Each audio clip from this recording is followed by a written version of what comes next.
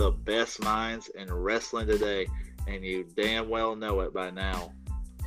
We know more than Google, always have, always will. New show, bigger, better, badder, brother. Twice as famous, twice as rich. 2.0, here we go. Start the damn show already. What's up, everybody? It's me, it's the JATBB. I am once again without a co-host. Jimmy Jam Garvin is out somewhere making them scream till they cream. Unable to join me tonight. Things out of his control. He's been with Roadkill all day. So I think he's somewhere where they don't have service, but he's a busy man. He's got all his businesses, and he's got a buddy moving out there to Colorado. He's got to get ready for that. So I'm not going to give any hints on who's moving out there, but there's going to be a lot of pomegranate martinis sold. There's going to be a lot of grinder accounts lighting up once Joel gets out there. So congratulations. But Jamie is busy, so I'm flying solo tonight, but I kind of like doing these solo intros. It's a little fun to, talk quiet, intimate, one-on-one. Tonight, we have a fun show. I had this grand idea to do the year-end awards and bring on Andy Ball to help us out with it. And I thought, hey, we can cover all the awards in about 45 minutes, maybe do a 30, 45-minute segment with Andy, knock it out. Well, we got on last week and talked for about 2.5 hours and didn't even cover half the awards. So, Jamie and Andy, literally two of, if not the most favorite people on the planet of mine. So, we got together and were able to talk wrestling. It was a lot of fun. We just couldn't quit talking. So, it ran a little long, unfortunately, and what happened is I posted about an hour and a half of it, covered some awards. I wasn't able to post about another almost 2 hours, but we are, in the interest of time, going to scrape that and just cover everything tonight as quick as we can. And instead of starting from the bottom, which we thought was a great idea, we are going to start with the main event tonight. So we're going to break down the big awards. And like I said, Jamie unable to join us. It's going to be me and Andy. I have a new co-host. We'll try it out. And should be a lot of fun. I do have some news. No wrestling news this week. I have some podcast news. I envisioned this week a WrestleMania preview podcast where I would cover everything. WrestleMania weekend has become such a big deal, and I wanted to preview the whole weekend, all the indie shows from Thursday to Saturday, the Madison Square Garden Ring of Honor New Japan shows, the TakeOver, WrestleMania. I wanted to preview all of it, but it's a lot of information, so I wanted to bring a bunch of special guests. So for each segment, for each group of shows over the weekend, I am going to be doing it with someone different, and obviously Jamie will join me for some of those, and if he's able, and it's gonna be a lot of fun. It's gonna be a big show. I'm very excited for it. So we're gonna wrap up the awards tonight, 2018. We're wrapping it up. Next week will be your WrestleMania preview. The week after will be your WrestleMania review for the whole weekend. And then me and Jamie are going to bring back, we have a movie in mind. I'll give you a hint. It is not a wrestler's movie. It's the greatest actor of our generation, one of his movies. And we have a pay-per-view that we're going to review. It's a WWF show. So we're going to bring those to you guys. So next month or so is planned in advance, so we're really excited. It's going to be fun. A lot of fun shows coming up. And then right around the corner, we're going to be in Vegas for Double or Nothing. Me and Jamie will both be there. So we're going to do a lot of live podcasts while we're there with a lot of people. A lot of our friends are going to be in town as well. So it's going to be a lot of fun, man. Next couple months, very exciting. But enough of me talking. Let's get into the 2018 year-end awards with Andrew Scott Baugh. All right, guys. So we're back with Andy Baugh to do part 2 of our awards. What's up, Andy? Hey, Buck. How you doing, man? I'm glad to be back on. Yeah, I'm glad to have you. Jamie is unable to join us. He's been with Roadkill all day, and he's just somewhere where he can't do the show. They're either building a cabin or they're on a hunting trip. So is there not power where he's at? There's obviously not power. He seems to always be in a place that doesn't have power when we're about to record. But so yeah, he's unable to join us. A small chance he may be able to join us later, but doubtful. So we're just gonna roll with it. Me and Andy know more than Jamie, anyways, and you're gonna miss out on some good takes. I told everyone in the intro that there's a lot of audio that we're not gonna play that we recorded last time, but Jamie has some good takes that you guys are gonna miss out on, including Braun Strowman being a superstar in Japan. Well, what the Rainmaker? Yeah, he called the Rainmaker the best drop kick in wrestling. And Cody was the best take. So he had some fun takes, but we're gonna miss out on that tonight.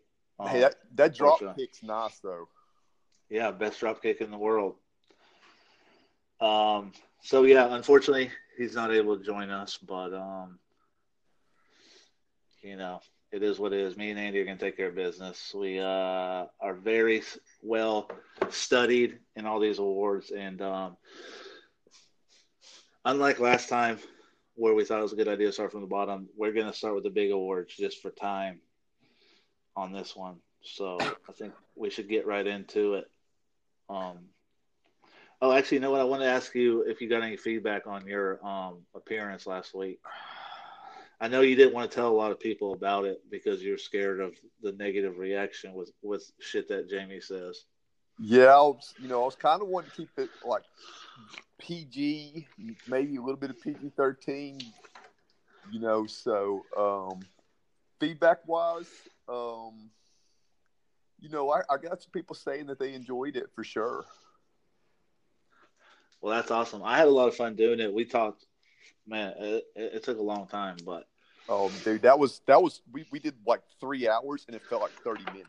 Yeah, it goes by so fast. So we're gonna try to get through this tonight in a timely fashion, but we also have a lot that we do want to talk about. We're gonna start tonight with the big award, which is. So I do want to say in advance, we're doing the Wrestling Observer Awards. Like I said last week, it's probably the most legit year-end awards out there in wrestling, I would say.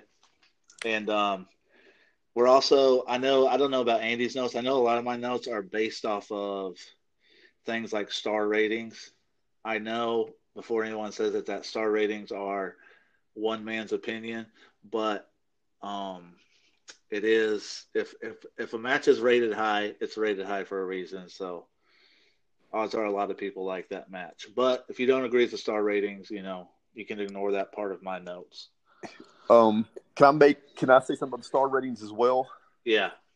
I mean, my notes are like they're heavily focused on star ratings.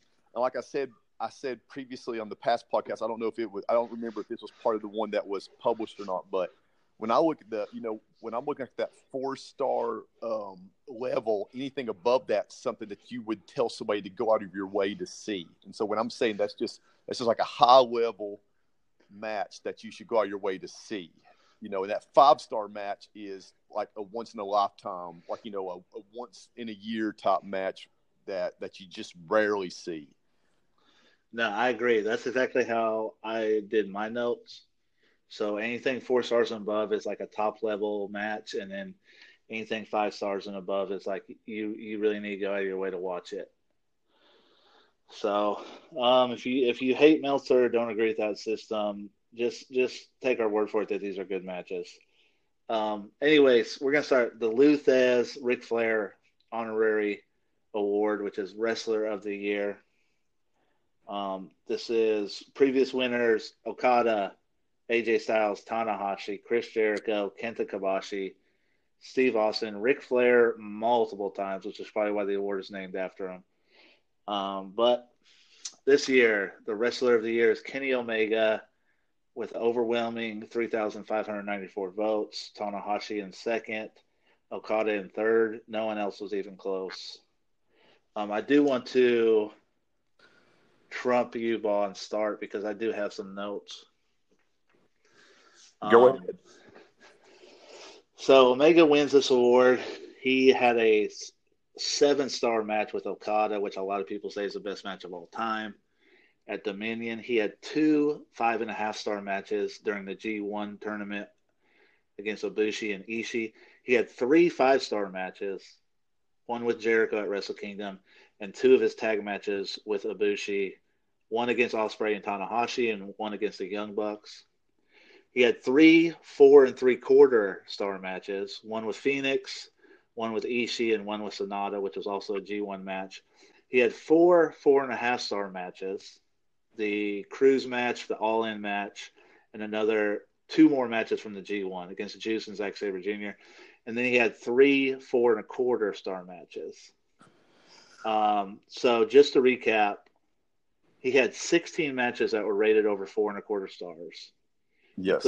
Including the greatest match of all time, probably. He had 5 highly rated G1 tournament matches. He had 3 of the top tag team matches of the year. He headlined Wrestle Kingdom. He headlined ROH's Supercard of Honor, which was their biggest show of the year. He also technically was the biggest draw for the All-In show. He had a 4.5-star match on a cruise ship. And he became an executive vice president for his own wrestling promotion, which is All Elite Wrestling. I did the math on this. He wrestled 57 times in 2018, which would give you 28% of his matches are highly rated. So 16 matches, that's 28%. If you subtract 19 multi-man matches that he did, because for those of you not familiar with New Japan, they do a lot of multi-man matches to set up their bigger matches, and those aren't really top-level matches most of the time.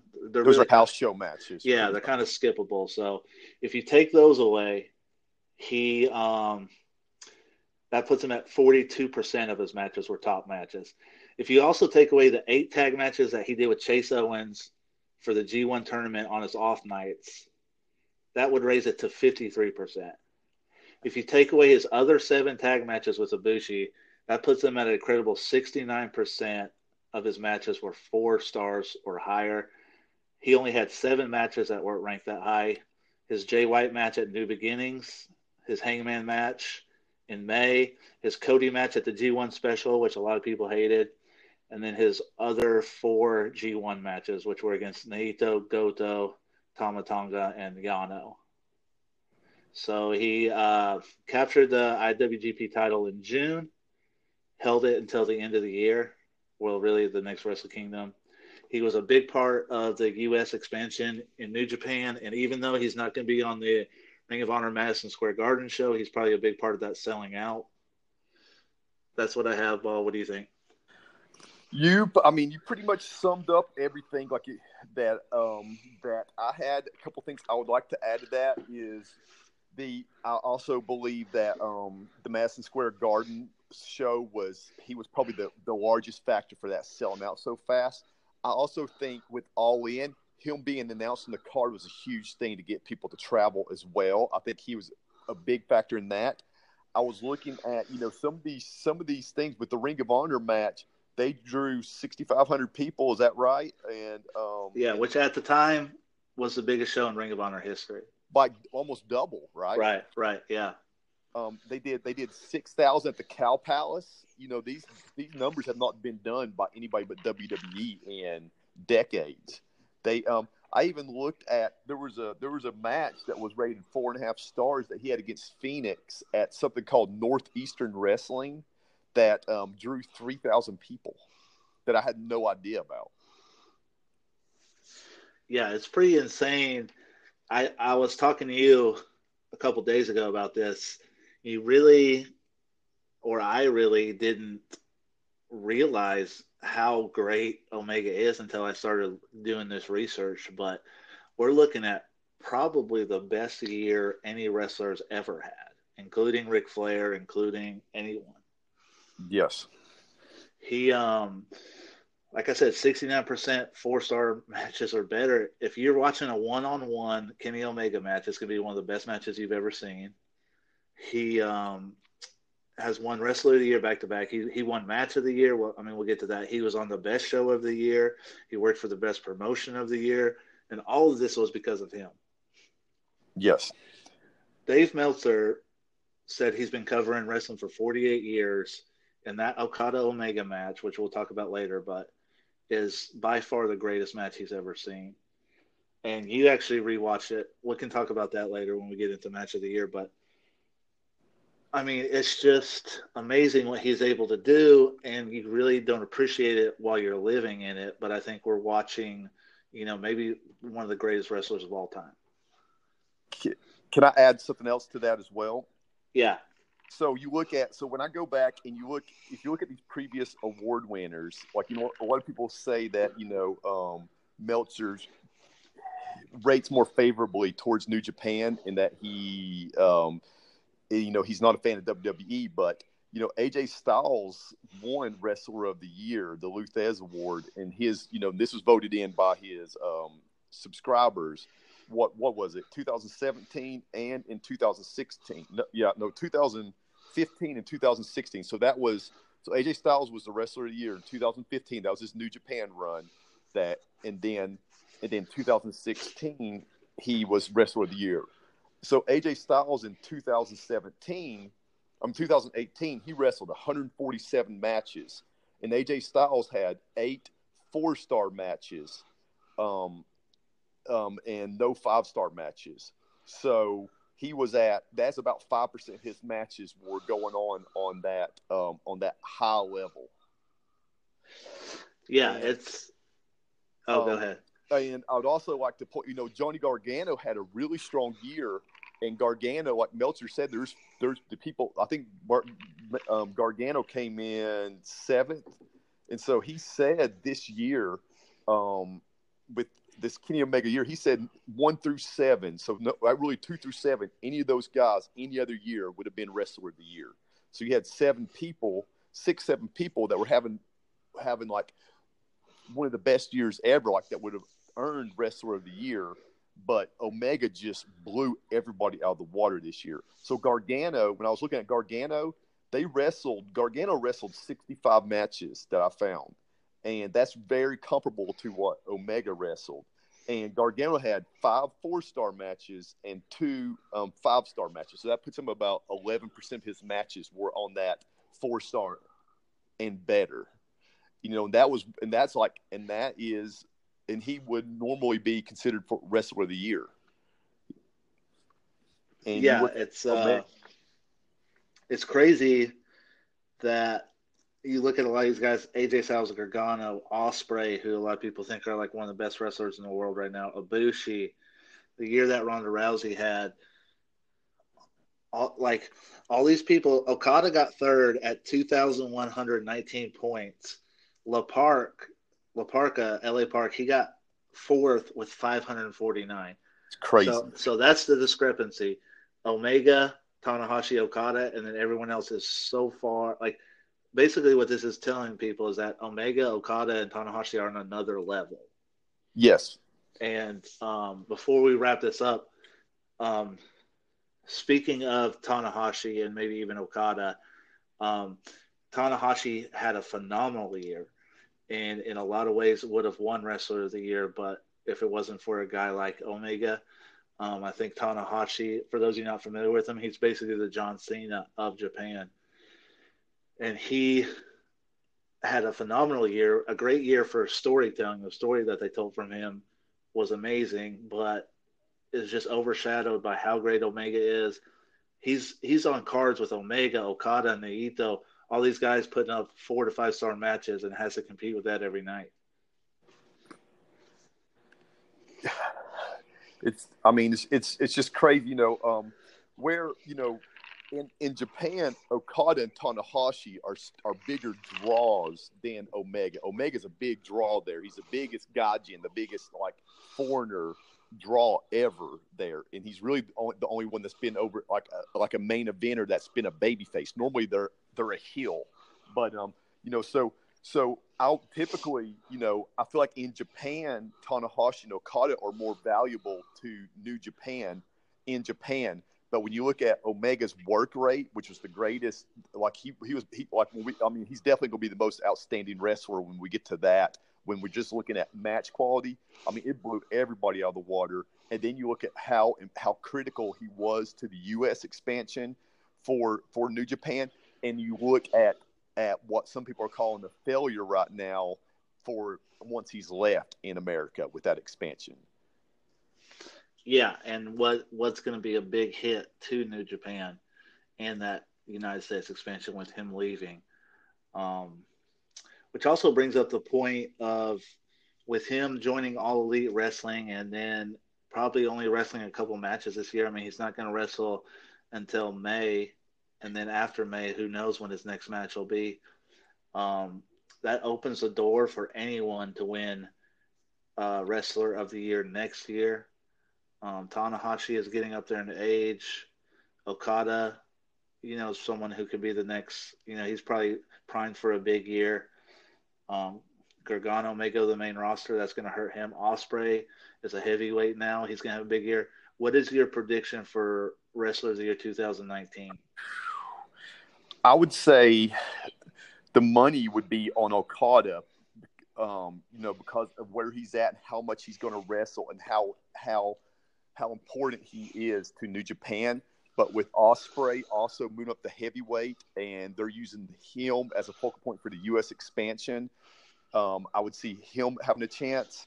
Another one really when we go is Kota Ibushi, because he was a freelancer until this year. He was not a signed wrestler for New Japan until just now. So they were never going to rely on him to carry business because he would not sign a contract with them. Other people, as of right now, the front runner is Kento Miyahara for the first quarter of the year. But the big things in wrestling with WrestleMania, Survivor, SummerSlam, and G1, they have not happened yet. So that rolls us right into most outstanding wrestler. A lot of people, including us, when we first looked at this, were curious what the difference between Wrestler of the Year and Most Outstanding Wrestler is. And the consensus that me and you and Jamie came to was that Wrestler of the Year was for overall wrestler, whereas Most Outstanding Wrestler was more of an in-ring performance, your match quality.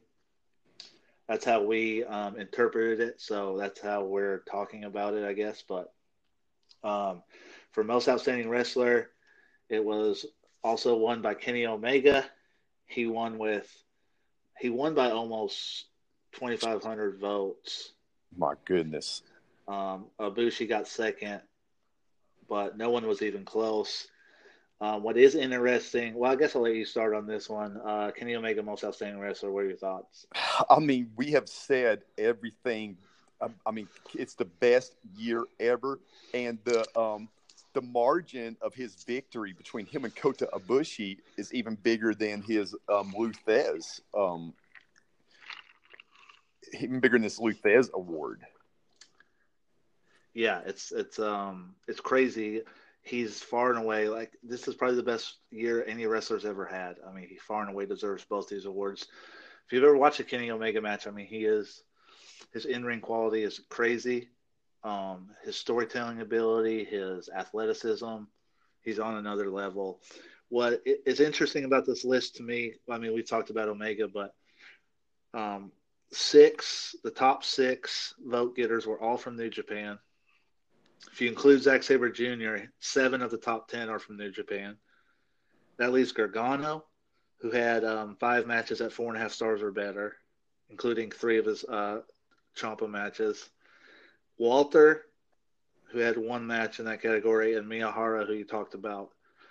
Just outside of the top 10 are your WWE guys, Daniel Bryan, Seth Rollins, and AJ Styles. And Becky Lynch, who's nowhere near this list, had two 4.5 star matches or better, which is crazy. So, what are your thoughts on the overall list and the dominance by New Japan performers?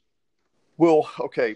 So I have an overall list, and I have a WWE list as well, just so we can, because this is so New Japan heavy.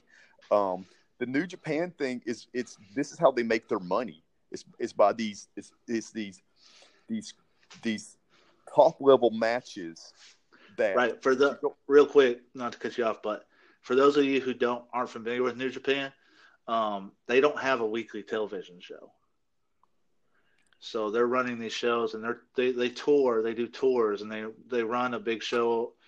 What'd you say, once a month or once every couple of months at least? But they don't have a weekly show where they're on TV all the time telling stories. They rely heavy on their match quality. But go ahead. Yeah, they a lot of times they'll once a month or once every other month they'll run shows, and sometimes the shows are like be not one, not two, not three. That so normally, like a lot of times there's a not one and not two, so they'll run two shows. They could be over different weekends, and then they have a road to Wrestle Kingdom, where it's kind of like house shows, and it's just building to it. That they tour smaller places. Another thing is with Japan, it's mainly Tokyo focused. The transportation there is much different than here in America. It's a lot harder to get around the country. So most of it's centered in Tokyo, and they can go out to some smaller places as well. And as far as the buildings go there, most of the buildings in Tokyo that are used are from like the 60s and 50s and 70s. There's not this state of the art arenas that we have in America there. As far as the awards go, I really thought before I looked up any of this, I really thought there was a couple of wrestlers I had in mind that would actually compete with Kenny Omega. But as I did my research, there's no real competition. But there were some people who had some fantastic years, and Kota Ibushi is one person that had, and he's number 2 for sure. He only wrestled 69 matches, and what I got that he actually had 20 4-star matches and 5 5-star matches. That would put him at 36% of his matches were 4-star or better. And I had Okada number 3. Okada wrestled 141 matches, and he had 15 4-star matches and 5 5-star matches as well. I had them 1, 2, 3, and for a tie for 4th, I had Walter and Will Ospreay. They were all over the world, and they just put on top level matches everywhere. Now let me ask you this, because I also agree that Walter his matches are phenomenal to watch, and he travels all over. He's had big matches all over. He's worked for many companies this year or in 2018. But when looking at the list of star-rated matches, he only had one 4-star or better match, and it was a tag match, him and Timothy Thatcher against someone at PWG. Where did I got that he had 8 4-star matches this year. Oh, I don't know where you got your list from, but that's not what I got. So that's what we need to take a look. Now, Walter when you look at Walter and you look at some of these guys from Mexico, there's not as, they're not covered as, so when he's in WXW, not everybody is watching WXW, or like, LA Park, they're saying had this great year, but there's nothing that we can look at to see, and we're not seeing everything that they've done. But the stuff I saw with Walter was incredible. No, I agree. I love Walter. I'm just saying, as far as the rating, the Meltzer ratings from the list that I found, which was hold on. I used the what?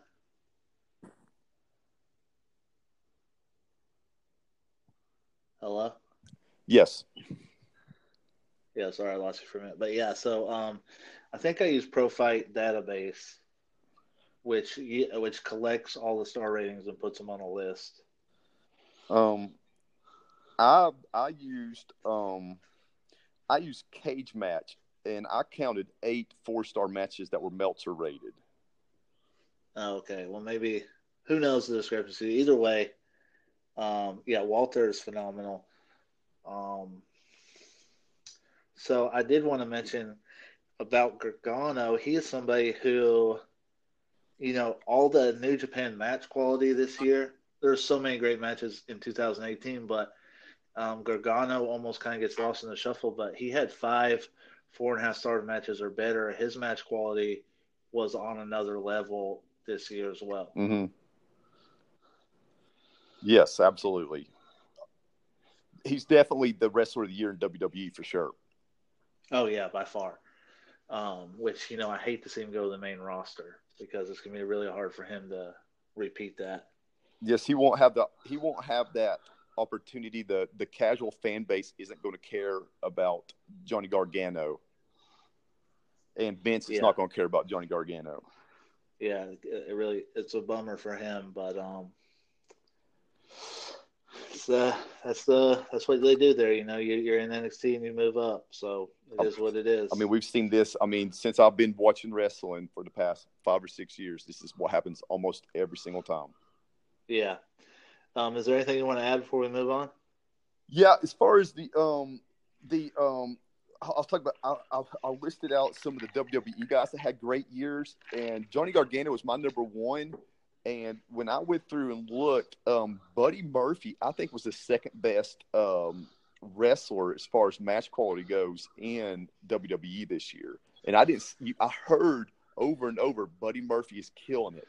But he had, when I looked on Cage Match, I counted 9 4-star matches on 205 Live that nobody saw. Which is crazy. I mean, I agree. I can't remember if we talked about it on the podcast we posted or the mystery podcast now or the hidden podcast, but Buddy Murphy is a guy who no one watches 205 Live, but every review of every WWE pay-per-view, you hear about how the Buddy Murphy match was maybe the best match on the show. And nobody watches it. Yeah, because it's usually on the pre-show. And it just sucks, man, for these guys. And, that's probably a place that Gargano is headed is 205 Live, which, him and Buddy Murphy are going to have killer matches. But, man, these guys are performing so well and no one's watching it. It's crazy. Yes, I couldn't believe how good of a year before we got on this podcast, I was like, let me look him up and see what he did this year. And I was blown away with how great of a year he actually had in the ring. But it doesn't matter. It doesn't matter in WWE, really. Yeah, it's crazy. All right. Next tag team of the year. Obviously, former winners: Midnight Express, Christopher Daniels, Frankie Kazarian on here. Miz and John Morrison are somehow on here. Briscoe brothers, obviously. Bunch of Japanese team. The Steiner brothers, the Rockers. But this year, for the record 5th year in a row, the Young Bucks have won by 2,000 votes. Second place, Kenny Omega and Kota Ibushi, who some don't even consider a real tag team, but we can get into that. I will say, for those of you who know me personally, I'm one of the biggest Young Bucks marks out there, but I'll try to control myself while talking about this and being as impartial as possible. But they won 5th year in a row. The only team that came close, Midnight Express, had a 3-year run from 1986 to 1988 that they won. But the Young Bucks had a 5-star match against the Golden Lovers at Strong Style Evolved. They had a 4 3/4 star match against the Briscoes at Best in the World. They had 6 different 4.5-star matches, including their Ladder Wars match with SCU and the Briscoes, their All-In match, the Cruise Ship match, a PWG match against the Rascals and Matt Riddle and Jeff Cobb, their Supercard match where they teamed up with Flip against SCU, and then their Dominion match against Evil and Sonata. So they had some really great matches this year. But what they're most known for, I think, is not their in-ring work, but what they do outside the ring. Of course, they have the biggest Pro Wrestling Tees store out there. They have the Being the Elite YouTube show, which has just grown so much in 2018. It's a show that they make themselves, and they are able to really make stars out of a television show that they put on YouTube. I mean, you look at guys like Flip Gordon or Hangman Page, who became a star because of this YouTube show. SCU. You can count. SCU has reemerged. Yeah, go ahead. You could put Skrull and Cody as becoming much bigger stars because of Young Bucks as well. Yeah.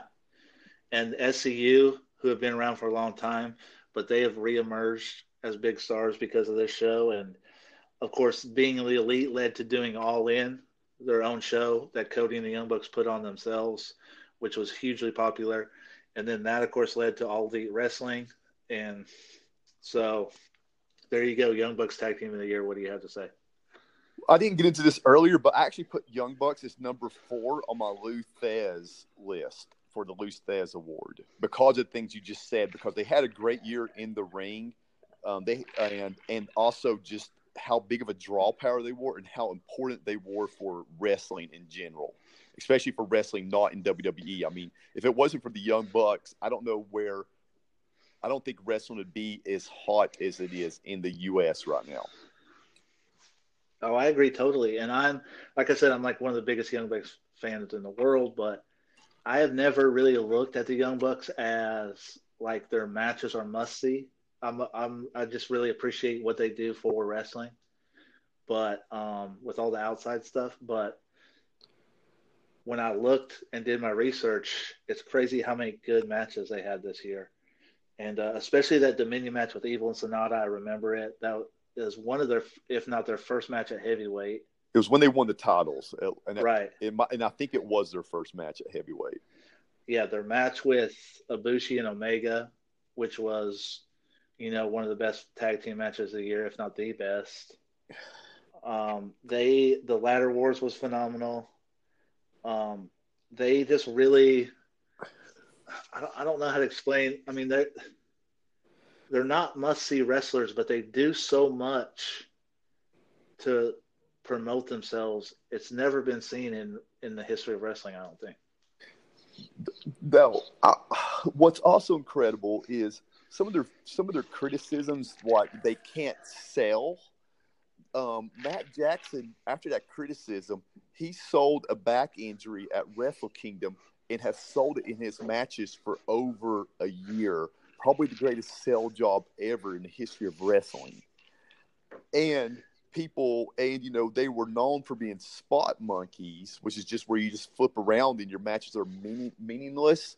But after that criticism, they intentionally started working like old school Mid-South wrestling style.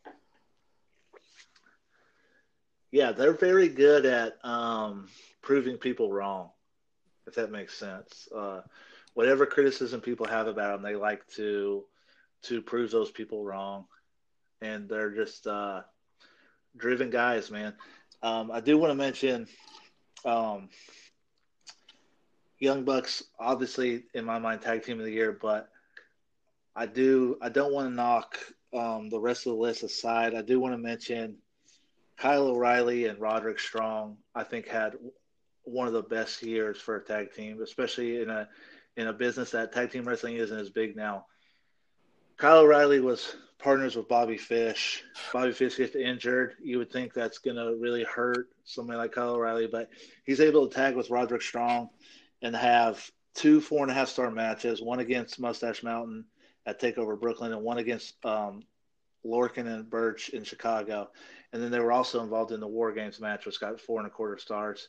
They were one of my favorite tag teams to watch. I mentioned when we recorded last week, I think the Undisputed Era is the New Horsemen. I think all 4 of those guys are phenomenal. Some of my favorite wrestlers in the business today. And I thought they had a tremendous year as a tag team. Absolutely. These are the guys when I first started getting back into wrestling, this was ROH, Undisputed Era. These were the guys that were the face of ROH, and ROH is so incredible at that time. Who do you put? All right, so Undisputed Era on this list, they were number 3, and they had the Golden Lovers at number 2. I was for sure going to put Undisputed Era. They had, they had the 1 5-star match, and they had 7 4-star matches. About 9% of their matches were at a 4-star level or better. They wrestled about 94 times last year. They're just so fun to watch. I enjoyed every single one. They're probably my favorite match on most takeovers. But then I look at the Golden Lovers, and I didn't seriously consider them until they only wrestled 10 times. 4 of those matches were 4 out of the 10 matches were 4-star or better, and then there were 3 5-star matches. So like 70% of their matches, even though there were only 10, were at like an elite level. Yeah, I would put Undisputed Era second, but it's hard to argue. Like, I get the criticism about them not being a real tag team, and they only tagged really briefly. Yeah. Throughout the year. But they had 3 of the best tag team matches of the year. Yeah. So it's hard to not put Golden Lovers up there, but I'd put Undisputed Era 2. I'd put Golden Lovers 3. Me personally, I put Tyler Bate and Trent Seven 4, and then Pentagon and Phoenix 5. I think Pentagon and Phoenix are just now coming into their own. Pentagon and Phoenix probably the favorite to win Tag Team of the Year next year. But that's how I would rate it personally. I rated it the exact same order as you did, with Young Bucks 1, Undisputed Era 2, Golden Lovers 3, Mustache Mountain 4, and Lucha Brothers 5. The thing is, with Lucha Brothers, we see some of their stuff, but the stuff going on in Mexico, we don't know how good it was, and we don't know what they've done. It's hard to really see how they could have had the best tag team year ever, and we wouldn't know it. Yeah, and they also, I feel like, are just now kind of getting into their prime. I think Pentagon had a good singles year in 2018, but Phoenix did too. Yeah, and so I think the Lucha Bros are just kind of now getting into their prime as one of the great tag teams. And I did also want to mention, honorable mention, in my opinion, that I'd like to talk about. Not a lot of people watch Impact or get to watch Impact, but I think LAX is phenomenal. And they had some really, really good matches this year. Usos, for being in WWE, are one of the best tag teams in the world. And one of my personal favorites, the Briscoe brothers, who, after all these years, are still putting on killer matches. Yep, I mean, same thing. I wanted to, just mention the Usos and Briscoes as well. I have not seen LAX much, but I would like to see them. Minoru Suzuki and Zack Sabre Jr. is also a good tag team. I think they're featured more regularly in RPW. Yeah, they are. And LAX, if you get a chance to watch, I feel like they're phenomenal. And LAX will be facing the Rock and Roll Express at Joey Janela's Spring Break, which is insanely entertaining, in my opinion. That's got Blake Wilson written all over it. Yeah, Blake Wilson hates Joey Janela's Spring Break for some reason. I don't get it, but I don't know. I guess he only watches luchador matches in high school gyms. It's actually in a Spanish nightclub. Oh, my apologies, Blake. Next, we have Match of the Year. If you watch many companies, or if you watch multiple companies, 2018 was a insane year for wrestling matches, for good wrestling matches. And it's really, so many matches couldn't even make the top 10 because of how great these 10 matches were. But the winner by really 3,000 votes, Kenny Omega versus Okada from Dominion, June 9th. Like I said, Meltzer said it's the best match he's ever seen. A lot of people say it's the best match they've ever seen. 2 out of 3 falls. They went 69 minutes, I believe. I have a lot of stuff on this, but I'll let you start. Oh, man, we could talk all day about this match. I know you recently rewatched it, right? Yes, I rewatched it, and I started watching it last night, and I finished it off this morning, and it's just watching it again. I was like, this is just incredible. There's just such a fantastic match. I mean, the story was perfectly executed. There was nothing, no botches, no miscues, perfectly executed. The psychology between these two wrestlers, is just it's just insane how in tune they are with each other. The body language of both of them is just, I mean, you think that with all this combined, all these things, you feel like it's a real fight. You forget it's pro wrestling. This seems like they're in like a war. They're really trying to kill each other. So like Meltzer. I think I believe you think it's the best match ever. I think Meltzer does. A lot of people believe it's the best match ever. I don't know if it's the best match ever, but it's one of the 3 best matches ever. And to me, the 3 best matches ever are Okada and Omega, the Wrestle Kingdom match, the Dominion match, and then the where was the 60-minute draw at? Was that Dominion too a year before? Yeah, I think that was Dominion the year before. Okay, so to me, those are the 3 best matches ever. Now, this is definitely, for sure, the best 2 out of 3 falls match ever. I mean, normally I'm not a big fan of 2 out of 3 falls matches. When they announced it's going to be a 2 out of 3 falls match, I was like, how are they going to be able to deliver with this? Because I've just never loved any 2 out of 3 gimmick type match. I just like a regular one-on-one match with no stipulation. And they just, I mean, it was 3 great matches in one. It wasn't one quick roll up. I mean, it was literally like 30-minute matches or 20-minute matches, separate matches. The first fall when, it worked when Kenny, Okada tried to hit him with the Rainmaker. I'm talking about the clothesline Rainmaker, and Kenny reverses that Rainmaker. And he tries to flip and roll Okada up, and Okada just sits down on him. And then that's the first pinfall. And it's just like Okada was smarter than him. And then they go to the second one, and Kenny finally gets him in a the one wing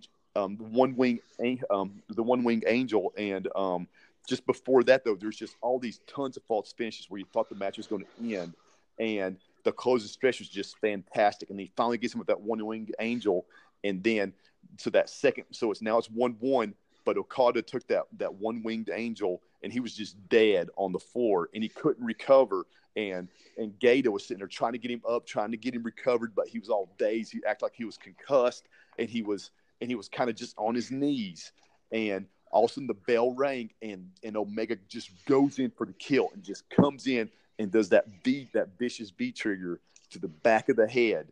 And then he picks him up for the one-winged angel, and you think it's over right then, and you're just so excited. And then somehow Okada reverses that one-winged angel into a Rainmaker, and they just laid there forever, just on the floor, both of them motionless.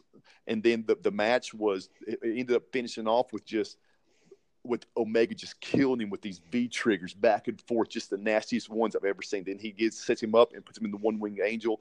And 1, 2, 3, it's over. I mean, just a fantastic match. Oh, yeah, and in that match too, that third fall, Omega, they built to a Styles Clash, which the Styles Clash in Japan is huge. They thought it was very dangerous and that broke people's necks, and nobody ever kicked out of it. And he used Ibushi was at ringside with Omega, and he told him to do the Phoenix Splash, and so he attempted the Phoenix Splash as well, which is Ibushi's finisher. Yeah, it's I remember watching this and thinking that this is another level of pro wrestling. Like, other people can't do this. Omega and Okada are just so much better than everybody else. And it might be the best match of all time. I don't know. But I did want to real quick mention some stuff.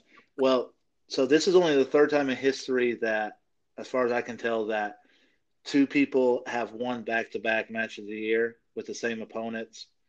The other time was Kobashi and Masawa.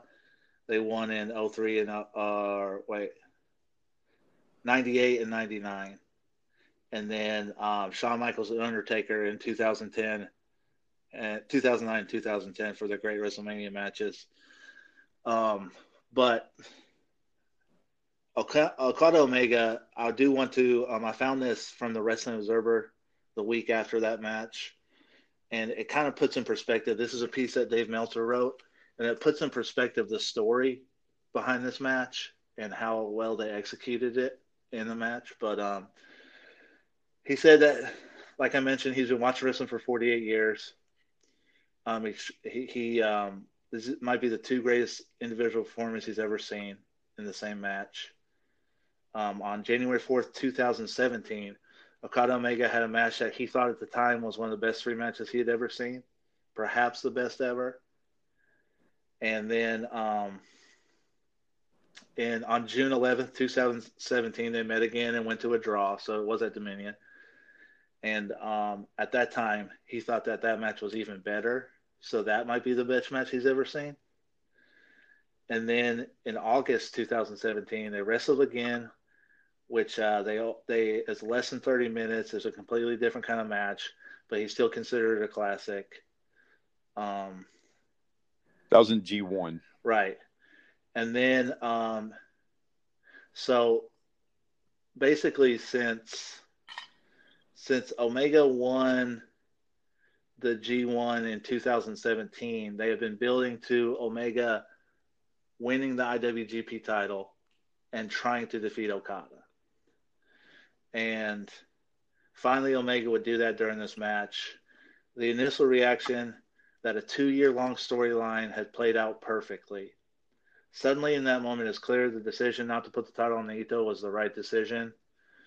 Held before 11,000 people at Osaka-jo Hall, this was a different level. And 69 minutes and 49 seconds, in the opinion of a lot of people, might have been the greatest pro wrestling match they've ever watched. Whether it's a drama in the match, it's inconceivable to me that there has ever been another match close to this level in modern times. A 2-year chase from Omega's interview after beating Goto to win the 2016 G1 tournament, through his Tokyo Dome loss, his Tokyo Dome draw, his G1 win, and another loss the next day.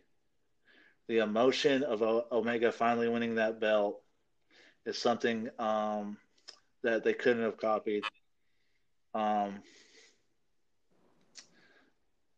Omega made it even better with his backstage interview. The Wrestling Observer received the second most number of responses for any show in history from Dominion.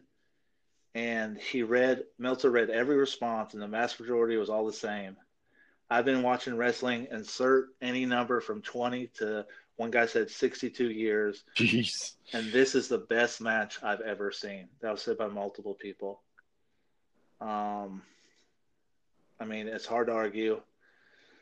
When it ended, Meltzer's thoughts was that was the greatest match I've ever seen. Not arguably, and not by a little, but for sure the best match he's ever seen. Is at a level far beyond when it came to emotion, storytelling, and attention to detail. It's almost astonishing watching it.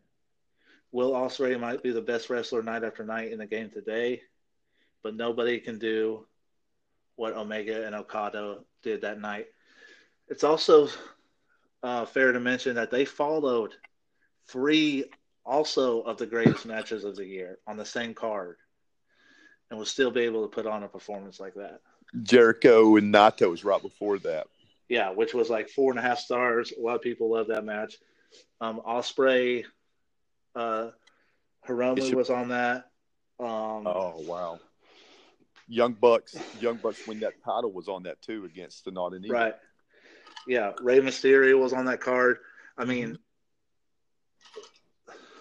it's just I can't wait to go back and watch it. I haven't been able to yet, but reading about this and doing the research, it's phenomenal. And to keep people's attention and to tell a story for 69 minutes is another level as well.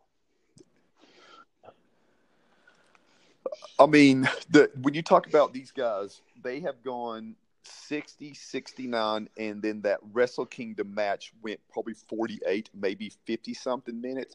No other 2 wrestlers in the world can go over 30 minutes and keep people's attention like that. There's like what you said earlier. There's nobody on the level of Okada and Omega. Nobody. Yeah, it's another level. As far as the rest of the list, Omega had 5 of the top 10 matches with 5 different opponents, which is mind blowing. Oh my gosh. But is there any other matches you wanted to mention or talk about? Yeah, when I saw Gargano and Almas, that was in Philly. When was the Philly? What was that? It was in January. It was a Royal Rumble. Okay, when I saw that match, I thought it was perfect, and I thought that would be the match of the year. I didn't think anything could top that match. I thought that was as good of a match as you could have. And then Okada Omega happened, and it's, but from that point on, when I watched it, I was like, that's the match of the year. So I saw it. It was a great match. Gargano is fantastic, and Almas is fantastic. Yeah. Yeah, Gargano, Almas, I remember watching and thinking, holy shit, this is the best WWE match I've seen in probably 10 years. And it was perfectly done. But 6 months later, Okada and Omega would change the game. It's phenomenal. We talked about Omega having the best year ever. He had 5 of the top 10 matches with 5 different opponents. One of them being a tag team match, the Golden Lovers versus the Young Bucks. Obviously the Okada match. He had a match with Ishii that's on here. He had a match with Ibushi that's on here, and then his Chris Jericho match from Wrestle Kingdom is also on here. Yeah, I really like the Ibushi match. That was in the G1 semis, and Ibushi beat him, and then went on to face Tanahashi, and right after that in the G1 finals, which on this list was number 2, and Gargano Almas was number 3. I actually had Gargano Almas number 2. Yeah, I agree with that. What did you have for number 3? Number 3, I had the Tanahashi Ibushi match. Okay, I love that match. I thought it was fantastic, and I had that number 3. But what I ended up going to was that Road to Wrestle Kingdom, where it was Omega and Ibushi versus Ospreay and Tanahashi. I think that was the best tag match ever, and I put that number 3. And that was just a regular Road 2 match that was supposed to just be like a house show type thing. And in that match, Tanahashi, he did Tanahashi in a tag match. If you've ever watched a tag match with Tanahashi, he doesn't work hard in tag matches. So Ospreay was doing all the work against Omega and Ibushi, and Tanahashi just did his highlight reel, and it was fantastic. Yeah, that match was phenomenal as well, and it'll be interesting to see. The list of phenomenal matches in 2018 was just insane. I don't think we've ever seen a year like that. Where'd you put Jericho and Omega? I thought, honestly, Jericho and Omega was good, but there's a lot of matches I liked a lot better. Yeah. I don't want to say it wasn't good, but like all of Omega's other matches I thought were better, like on this list. Yeah. And then I like the Gargano matches better than that. I like the there's a lot of matches I like better than that one, but it was good. A match that got an honorable mention but wasn't in the top 10 that I loved and thought was one of the best matches of the year was the ladder match for the North American Championship. Yeah, that was Adam Cole one. Was that just Ricochet versus Adam Cole? No, it was a 6-way. So it was Adam Cole, Ricochet, Lars Sullivan, okay, EC3, and Velveteen Dream.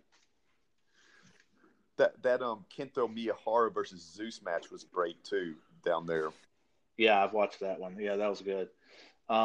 It was just an insane year for matches. Now, I do think all the matches on these lists, these 10 matches are probably the 10 best matches of the year. Maybe some of those honorable mentions. Well, I'll pick that tag matches in the honorable mentions, my number 3. But a couple of matches I really liked that didn't make this list, and they weren't match of the years, but I thought were just great matches I enjoyed. I loved PCO versus Walter at Spring Break. I'd been wanting to see Walter live. He actually had a match versus Mark Davis that was basically a squash match that was in progress, but he I've just never. It was the greatest squash match I've ever seen. And then he went on and fought Timothy Thatcher, and I can't stand Timothy Thatcher. It's just not my style of wrestling. But Walter versus him was incredible, and I was like, I need to see this guy live. And then it was against PCO, man. That's when PCO, that's what made PCO was that match. Also liked I like Cody versus Ibushi at Wrestle Kingdom. I thought that was Cody's best match he's ever worked. And back in All Japan, I saw a guy named Joe Doering versus Zeus. I love that match a lot, and I like Joe Doering a lot. He's kind of just like Stan Hansen. He's just like a throwback, tough guy type wrestler. I loved Ricochet and Adam Cole a lot. And I also really like that Young Bucks versus Roppongi 3K match where Matt Jackson did the back sell job a lot. Yeah, I remember that match. He underrated sold that back all year, which was very impressive. And and that Ospreay versus Riddle match in Scrapper Mania was a really good match too. Where was when Hangman fought Ibushi? Was that Super Card of Honor? I have that on my list as one of my favorite matches. Yeah, that was one of my. I don't know if it's one of the best matches of the year, but that was one of my favorite matches of the year. And none of those matches I just listed, I think this is the best match, but I really enjoyed those matches. They all had something different about them. Yeah, and before we wrap this up, I will add that the Walter PCO match that we were at live was just blew me away watching that. Knowing PCO was in his 50s or close to 50 at the time, and what his career has been, and then watching him against Walter and Walter just chewing him up, and PCO doing that moonsault, it was just freaking incredible to watch live. Okay, so next is Best Major Wrestling Show. We talked about it a little bit already, but New Japan Dominion, June 9th in Osaka, won with 579 votes, beat out Wrestle Kingdom with 290 and TakeOver New Orleans with 164. All In came in fourth, which is interesting. We can talk about, but as far as Dominion, it might be one of the greatest shows of all time. Really, it had, of course, a 7-star Omega Okada match we talked about. It had a 4.5-star Jericho versus Naito match. It had a 4 3/4 star Hiromu versus Ospreay match for the junior title. It had a 4.5-star Young Bucks versus Evil and Sonata tag team title match. All those with those 4 classics. It also had a 6-man tag that was interesting. Cody, Adam Page, and Marty Scurll versus Jushin Thunder Liger, Rey Mysterio, and Tanahashi. Elgin won the Never title in a 3-way match. Of the 6 title matches, 5 titles changed hands. Sho and Yo were the only ones who retained their titles. They won the junior tag titles. Dominion on Wrestling Observer received a 99.8% approval rating with 991 votes for thumbs up, 1 vote for in the middle, and 1 vote for thumbs down. I don't know who that guy was. Omega Okada overwhelmingly was voted best match, and Juice and Finlay versus Yoshihashi and Jay White was voted as the worst match. Who was voted the worst match? Juice and Finlay versus who? Yoshihashi and Jay White. Yeah, I could see why that would be the worst match. Yeah, but overall, 4 classics. An unbelievable card.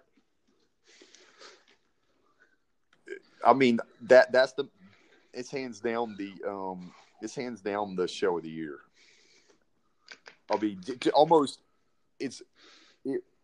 Just the Omega Okada match would almost make a show of the year, and then that Jericho Naito match was Jericho Naito was incredible, and then the Hiromu Takahashi versus Ospreay was incredible. And the Bucks debut that match versus Olsen Gobernables de Japón was incredible as well. Those are just fantastic matches. Yeah, like you said, just Okada Omega almost makes that show of the year. That's 3 good. That was 3 incredible matches in one too. Yeah. Second place, Wrestle Kingdom, of course, had Omega, Jericho. It had Naito Okada, right? And then Yeah. Tanahashi and Ibushi. No, it was Tanahashi and Jay White. Oh yeah, my bad. Because they did this year's Wrestle Kingdom, they did the same people, just different matches. I got the card right here. Okay, go ahead. All right, it had Okada defeating Naito. It had Omega defeating Jericho. It had Skrull defeating Hiromu, Ospreay, and Kushida for the junior title. It had Goto defeating Minoru Suzuki in a hair-for-hair match, I think. And they had Cody defeating Ibushi. They had Roppongi 3K defeating the Young Bucks for the junior titles. They had KES, Killer Elite Squad, defeating Los Ingobernables de Japón. And then they had Tanahashi versus Jay White. Yeah, it was a phenomenal show as well. And TakeOver New Orleans had Ciampa, Gargano, and the ladder match, I believe. And All In, I don't know how it came off on TV, but we were there live, and it's maybe the most fun I've ever had at a wrestling show. So, how did you have these listed in your top 5 or 4? Well, I had Dominion, Wrestle Kingdom, and All In as the 3 best shows of the year. Okay. What are your thoughts? I mean, we were at All In and we had a lot of fun. What are your thoughts on that? As like, let's say you didn't go and you were just watching it on TV. I think it still would have been my number 3 show. I watched it on TV too. Oh, okay. As well, and I mean, it had a lot of. I mean, there was nothing bad on that, and some of the matches were better to watch on TV, like the MJF versus Matt Cross match. It came across better on TV, I thought. Yeah, and like I said, as someone who watches Being the Elite and kept up with everything going on in Being the Elite for months at a time leading up to that, to see the payoffs at that show, even though it wasn't a company, it was a one-time show, you saw payoffs in every match. Every single story they told had payoff in that thing. Yeah, and you got to see the Undertaker spoof the Dick thing. Joey Ryan came back. That was awesome. The Paige Janela match was incredible. Yeah. The Penta Omega match was awesome with Jericho coming out. And it was just a lot of fun. It was a really, really good show. The Cody Nick Aldis match was an underrated match. That was incredible. The story that was told during that match, and with Cody winning and the history with that belt, and the intros with all of them having like their 5 favorite people bring them out. It was awesome show. That was my favorite match of the show. And, yeah. Also you got to talk about the Briscoes versus SoCal Uncensored was a great opener. And that Battle Royale, the over-the-budget Battle Royale, I mean, that was the best booked Battle Royale I've ever seen. Battle Royales are terrible normally. Why do you say it like that? It's a Battle Royal. Are you fancy? Yes, I'm from the Appalachian Mountains. All right, yeah. So, yeah, anything else you want to talk about with shows of the year? I like Spring Break a lot. Yeah, Spring Break, if you're going to WrestleMania weekend, you really need to try to go to these Spring Break shows, man. They are a lot of fun. I know they're late at night. You may have had a busy day, but they are a lot of fun live. Okay, so next is Feud of the Year. I don't think anyone was close. Johnny Gargano, Tommaso Ciampa won. I don't even think it's a debate. This feud actually started in May of 2017 when Ciampa turned on Gargano at TakeOver Chicago. Ciampa was out with an injury, but he returned to TakeOver Philly and attacked Gargano after that incredible match with Almas. It would lead to them having 3 unbelievable matches, 1 5-star and 2 4.5 stars.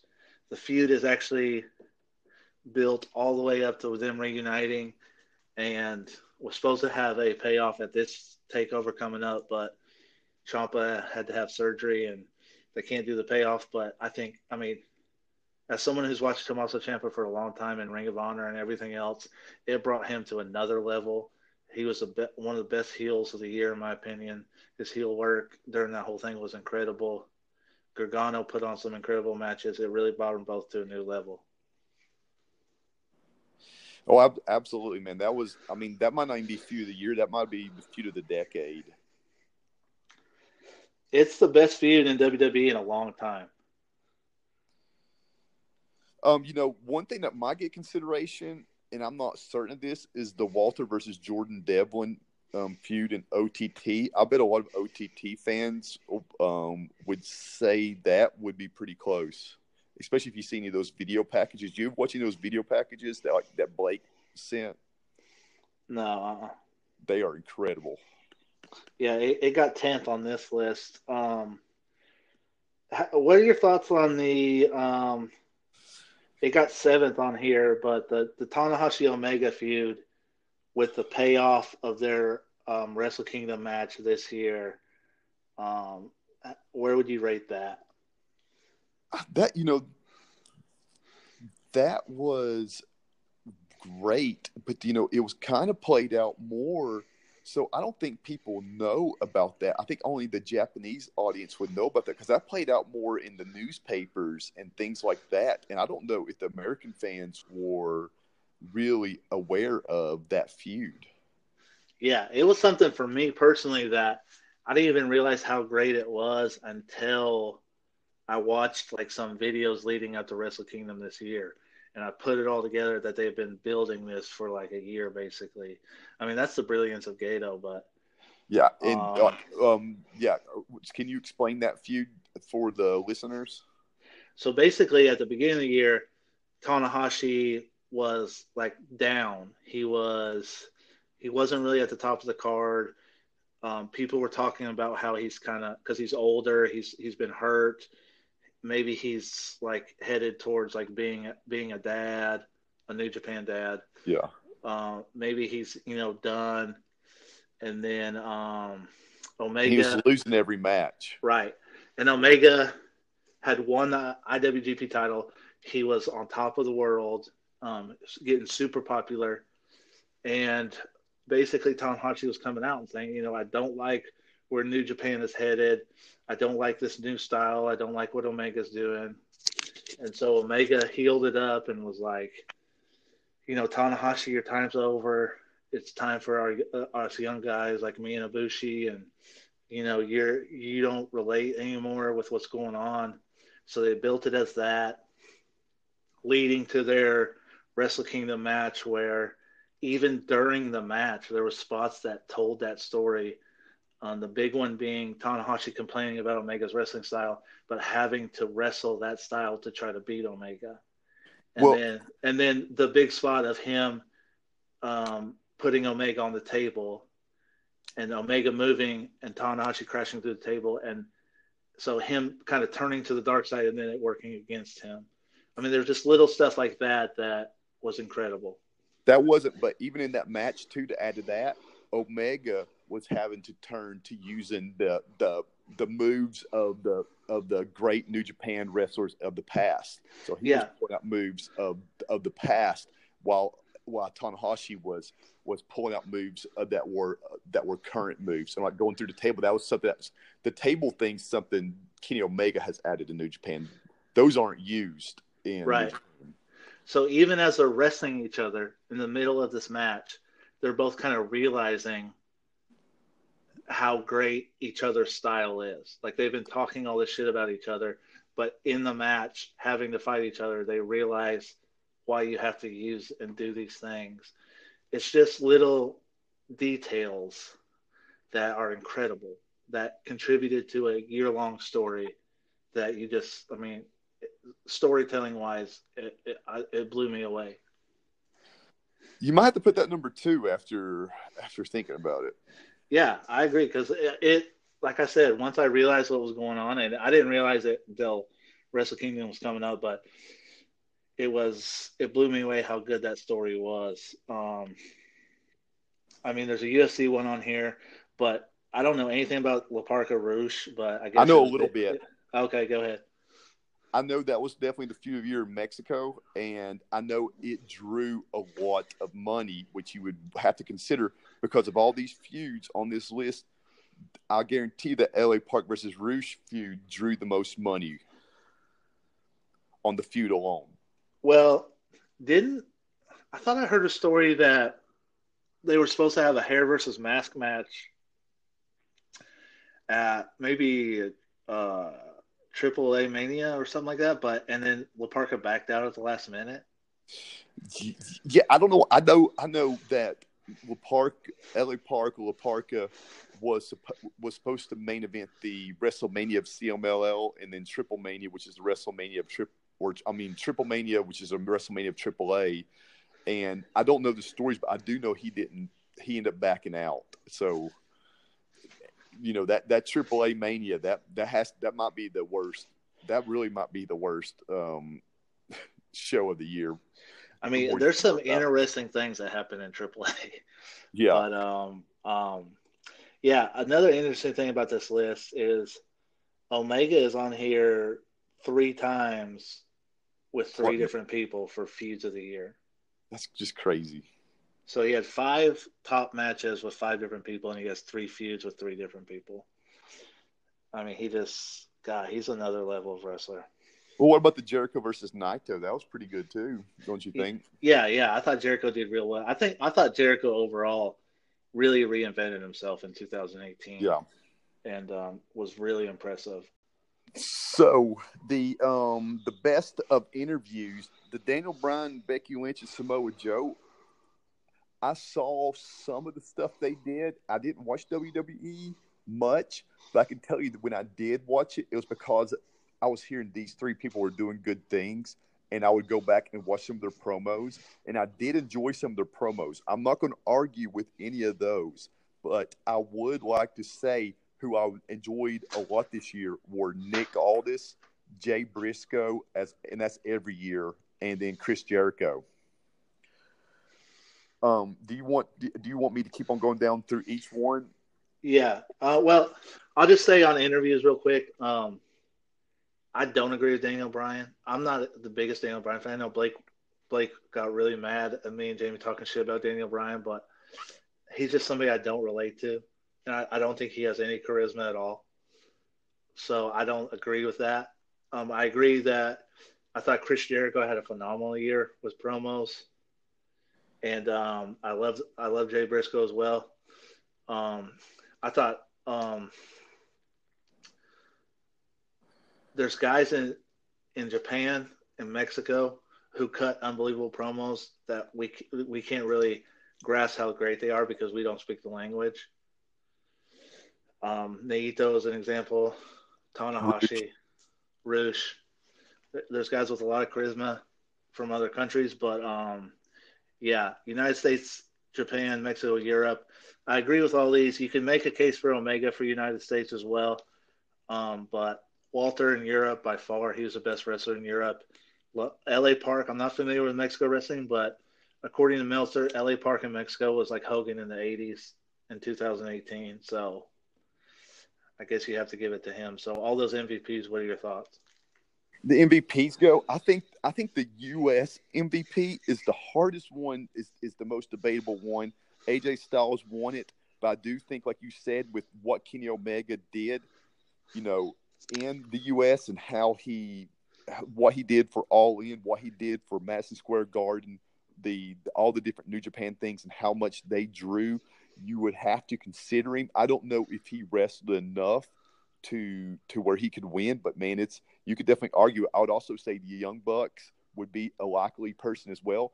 And then Rousey, I think Rousey's somebody who really, as far as MVP goes, I don't know if they would have got that Fox deal without her. She's a superstar. She might not be the best wrestler in the world, but she definitely, I think, made them money this year. I would say she made more money for WWE than anybody as a wrestler. I would say she's a big part of that new TV deal they got for sure. So it's almost like because of that and how much money it is, if you pull her out, she might be the most valuable person in the U.S. Yeah, I could see that. Japan, who won Japan? Omega, you said? Yeah. I picked Tanahashi, and I picked Okada 2, and I picked Omega 3. And I picked Naito 4, and I picked Kento Miyahara 5, and Ibushi 6. And I also want to make and also after that I put Tomohiro Ishii. We haven't said much about him, but he's had a phenomenal year, and he's almost like the Dolph Ziggler of New Japan, who's always just putting on And I'm talking about more Dolph Ziggler like 3 or 4 years ago, where he's always putting on great matches, but he's never elevated. Yeah, he's also having a phenomenal 2019 so far as well. Yep. And with the Walter Europe, he was by far the best wrestler in Europe. He main evented. He was all over the place, from WXW, Progress, OTT, PWG, RPW, Defiant, all those places. And actually, is Defiant over there? No, I think Defy's in Seattle. Okay. All right. So, well, he was all over Europe and main eventing everywhere. And I do think the other person I would consider would be Pete Dunne, because he was still doing stuff in WXW and Progress, and he was the face of the NXT UK launch. Yeah, without Pete Dunne, I don't think you have an NXT UK show right now. No, I mean he's the face of that for sure, and Yeah. he had a good wrestling year as well. But a lot of it was done in Progress and WXW, so people didn't see it. Yeah. Non-heavyweight MVP Ospreay. He's a heavyweight now, but he's I've heard people. Well, I mean, this would be really interesting award if Hiromu didn't hurt his neck, but Will Ospreay wins. What do you think? I mean, yeah, I mean he's definitely number one in the non-heavyweight division. He won't be there next year, but Hiromu, like a lot of people said, he got hurt halfway through the year, and he was probably having the better year. I mean, and he's just every match you see Hiromu in, you think he might kill himself, and he ended up breaking his neck. And people told him he needs to slow down, but it'll be interesting to see if and when he comes back, if he's going to have to wrestle a different style. Do you think with how great the New Japan Junior division is, it's hard to consider somebody like Buddy Murphy? I mean, before, honestly, if I wouldn't have looked at today, I think Buddy Murphy's right up there. I mean, there's just so many good junior wrestlers in Japan and Mexico, and all right. Here, if you're saying MVP, if we're talking about just outstanding wrestling, Buddy Murphy's there, but Buddy Murphy is not drawing any money for WWE. So, right. if you were talking about just MVP, then nobody's paying to see Buddy Murphy, unfortunately, right now. So that's where you could say that he is not an MVP candidate. Okay, women's MVP, Becky Lynch. Controversy here. A lot of people thought Ronda Rousey should have won. I mean, MVP. I don't know how you can argue against Rousey if we're talking about if what would happen if she wasn't there now. And I don't know if Becky Lynch and Charlotte would be in the spot they were without Ronda Rousey. And I would also put Charlotte in there because I think Charlotte probably had the best year for in ring than any of them. Yeah, I agree. And they're definitely not headlining WrestleMania without Rousey. No, there's no way. So they got that. So I mean, I just don't know. I don't see how you can when you're saying most valuable player or most valuable wrestler, she's the most valuable person on that in WWE. Yeah, most improved, Hangman Page. Definitely hard to argue that, but there's definitely other guys who really, really improved this year, including Jay White, which Jay White's kind of new, but he had a great year. What are your thoughts on that? I'm looking down at the list. Who was all on the list? Oh, I don't have the full list in front of me, but okay. It was Hangman. Hangman definitely came in his own this year. I mean, you can't go wrong with voting him for sure. Most charismatic Naito. Kind of hard to. It depends how you consider charisma and what you watch, but Naito is definitely dripping charisma. Yeah, I mean, Naito, he's just oozing with charisma, and you just see it when he walks out. He doesn't have to say anything. The way he wrestles, it's all just charisma based. And the fans are. He's probably the most popular wrestler in Japan. He's a guy just on charisma alone. He does not need a title to main event and headline a show, which is really important in Japan because they got a guy who doesn't need a title that they can still put on top of a card and sell tickets, which is great because the title is just a prop, and to have somebody with that drawing power, not needing that title is fantastic for them. Yeah, best technical wrestler Zack Sabre Jr., best brawler Ishii, best flying wrestler Will Ospreay. Hard to argue any of those. Zack Sabre Jr. far and away the best technical wrestler. And I heard Kenny Omega say in an interview, Ricochet may be the best flyer, but Will Ospreay is the best flying wrestler. And that's the absolute truth. I mean, Ospreay is between Ospreay and Ricochet. Ricochet is the most athletic wrestler in wrestling, but Ospreay's right behind him, but just a hair less athletic than him. But he is a better wrestler than Ricochet, and Ricochet is a really good wrestler. Most underrated Finn Balor, most overrated Baron Corbin. My personal opinion, the most overrated wrestler is Braun Strowman, and the most underrated wrestler, I'd have to think about it. Let me hear your thoughts. For most overrated wrestler? For both overrated and underrated. All right, I can get the underrated right now. I see that.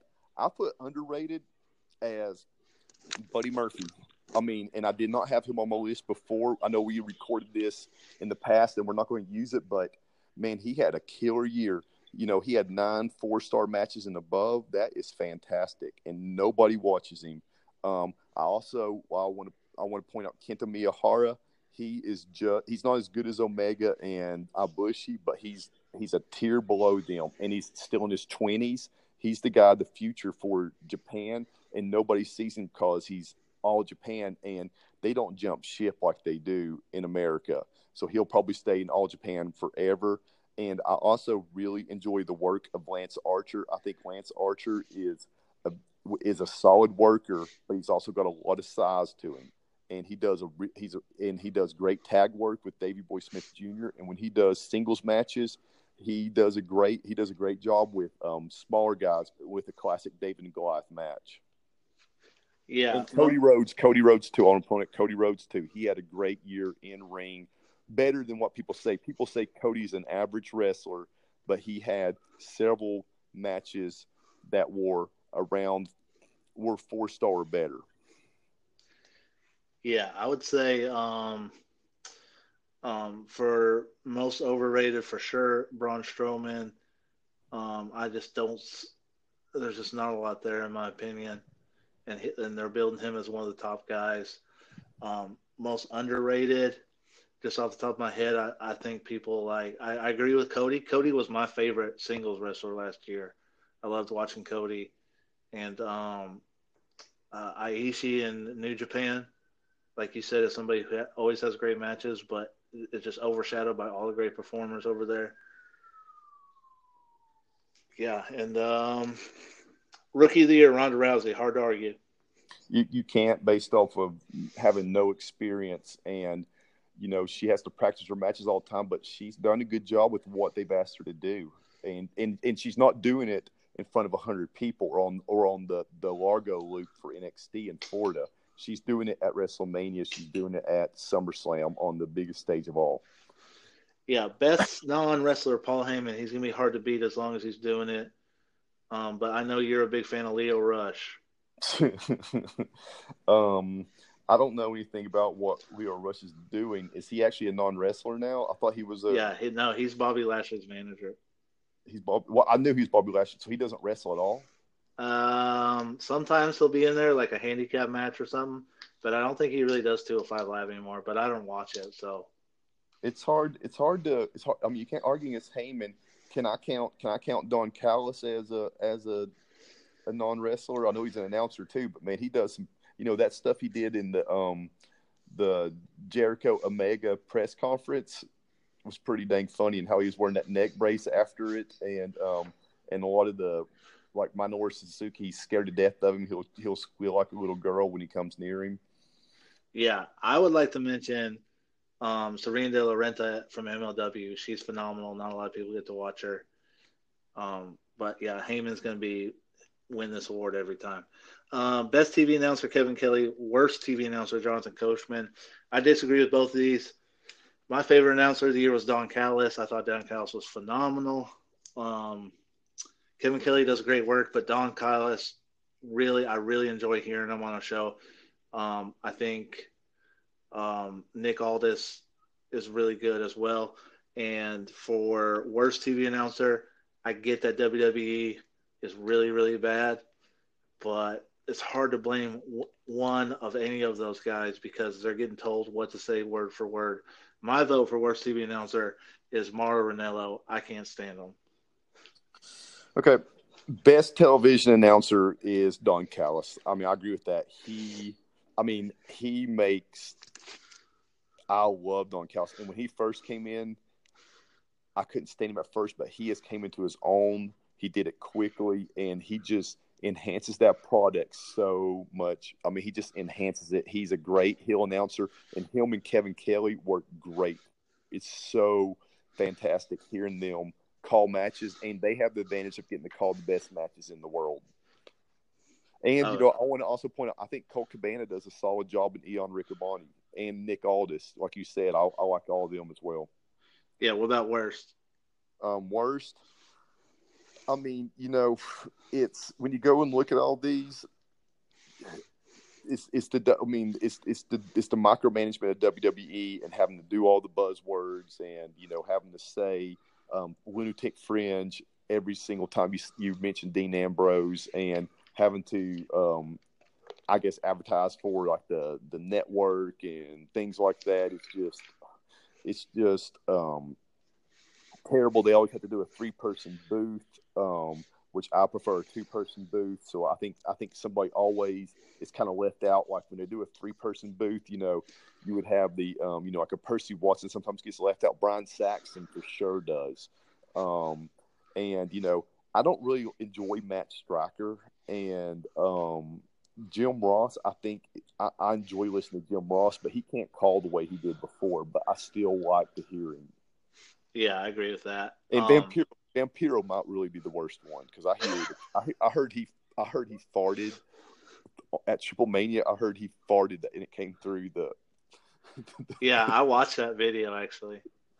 That did legit happen. You know who else is terrible? I mean, I'm sticking with my Ranallo because I mean he gets on my nerves so bad. But Josh Matthews in Impact is also really terrible. How's Callis in Impact? I haven't been able to see a lot because I think he just started, but he's not as good as he is in Japan. But I feel like when he's at Impact, his mind's in other places. Yeah, if that makes sense because he's running it. Yeah.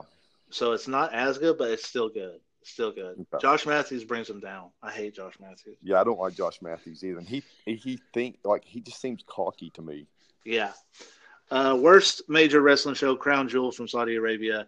This, of course, probably got voted because of the controversy, but when you look at that Triple H and Shawn Michaels versus Undertaker and Kane botch fest for 30 minutes, you can see why. But I'm sure there was worse shows out there. Yeah, I think Triple Mania might be one. Yeah, I think Evolution might be one. I can't imagine watching an all-women's pay-per-view. Well, that was voted in the top, the best major wrestling shows. I don't know by who. Best maneuver, One Winged Angel. Hard to argue. That's pretty awesome. Jamie also voted for Okada's Dropkick the Rainmaker. Oh, man, he's going to kill you. Okay, and that leaves just the worst TV show, which was WWE Raw. If you sit down and try to watch a Raw, and I'm not talking about fast-forwarding and only watching shit you like and then saying that it was the best show ever like Ben Harris does. I'm talking about sitting down and watching 3 hours of Raw. You will agree that is the worst show on TV. And not just wrestling. You're talking about the worst show in all of TV, right? Yeah, I'm talking about the worst show I've ever seen. Well, I mean, it's not wrestling focused, and it's all storyline based. But the stories don't go anywhere; they'll drop them. I've never seen a storyline play out. Not only that, but a 3-hour show, even if it's something I really enjoyed, 3 hours a week is really hard to enjoy on a regular basis, and they overdo redundancy as is. It's the same things every week. And it's just terrible. Do you like it when an authority figure comes out to start the show and that sets up what the main event that night's going to be? Every promo I've ever watched them do on Raw, I see 10 minutes that they could cut out. Yeah. They sit there and let the crowd react to what they say for about 45 seconds. I'm gonna get real fired up talking about Raw, but it is god awful. I can't imagine a worse show, but I mean, I know you hate Lucha Underground. Well, I don't hate Lucha Underground. It's just I don't watch it. I didn't even know it existed. I thought it was already done, and apparently it's still there. It was on Netflix for a little while. Yeah, I'm sure it still is. You know, when I did watch it, sometimes it would be great, and then sometimes it would just be the stupidest thing I ever saw in my life. All right, guys, there it is. I know this was a super long show, but we wanted to cover everything. 2018 was a phenomenal year, the best year in wrestling history, in my opinion. I want to thank Andy, who has a busy life, raising kids, to do this with us. I really enjoyed it. I know Jamie enjoyed the first part. So thanks for coming on, man. We're going to have you on again. Well, man, I really appreciate being on, man. I had a great time. I'm glad we got to talk for a bit. I wish Jamie could have been on tonight. That would have made it just a tad more entertaining. I would have loved to hear. Yeah, I feel like this was straight information and overkill on wrestling stats, whereas Jamie would have added a comic relief to the episode. But what Jamie lacks in knowledge, he makes up for in entertainment. That's for sure. Could you just put in past jokes he's told, just add them in? Well, I'm scared to because I want people to tell you about this episode. Okay. Yeah, but it was a lot of fun. Like I said in the intro, we're doing WrestleMania next week with multiple people. Maybe Andy Ball will come back for that. And check us out on Instagram, Twitter, YouTube, all of our sites. Jamie's doing a Facebook page eventually. Yeah, that's it, man. We'll see you next time.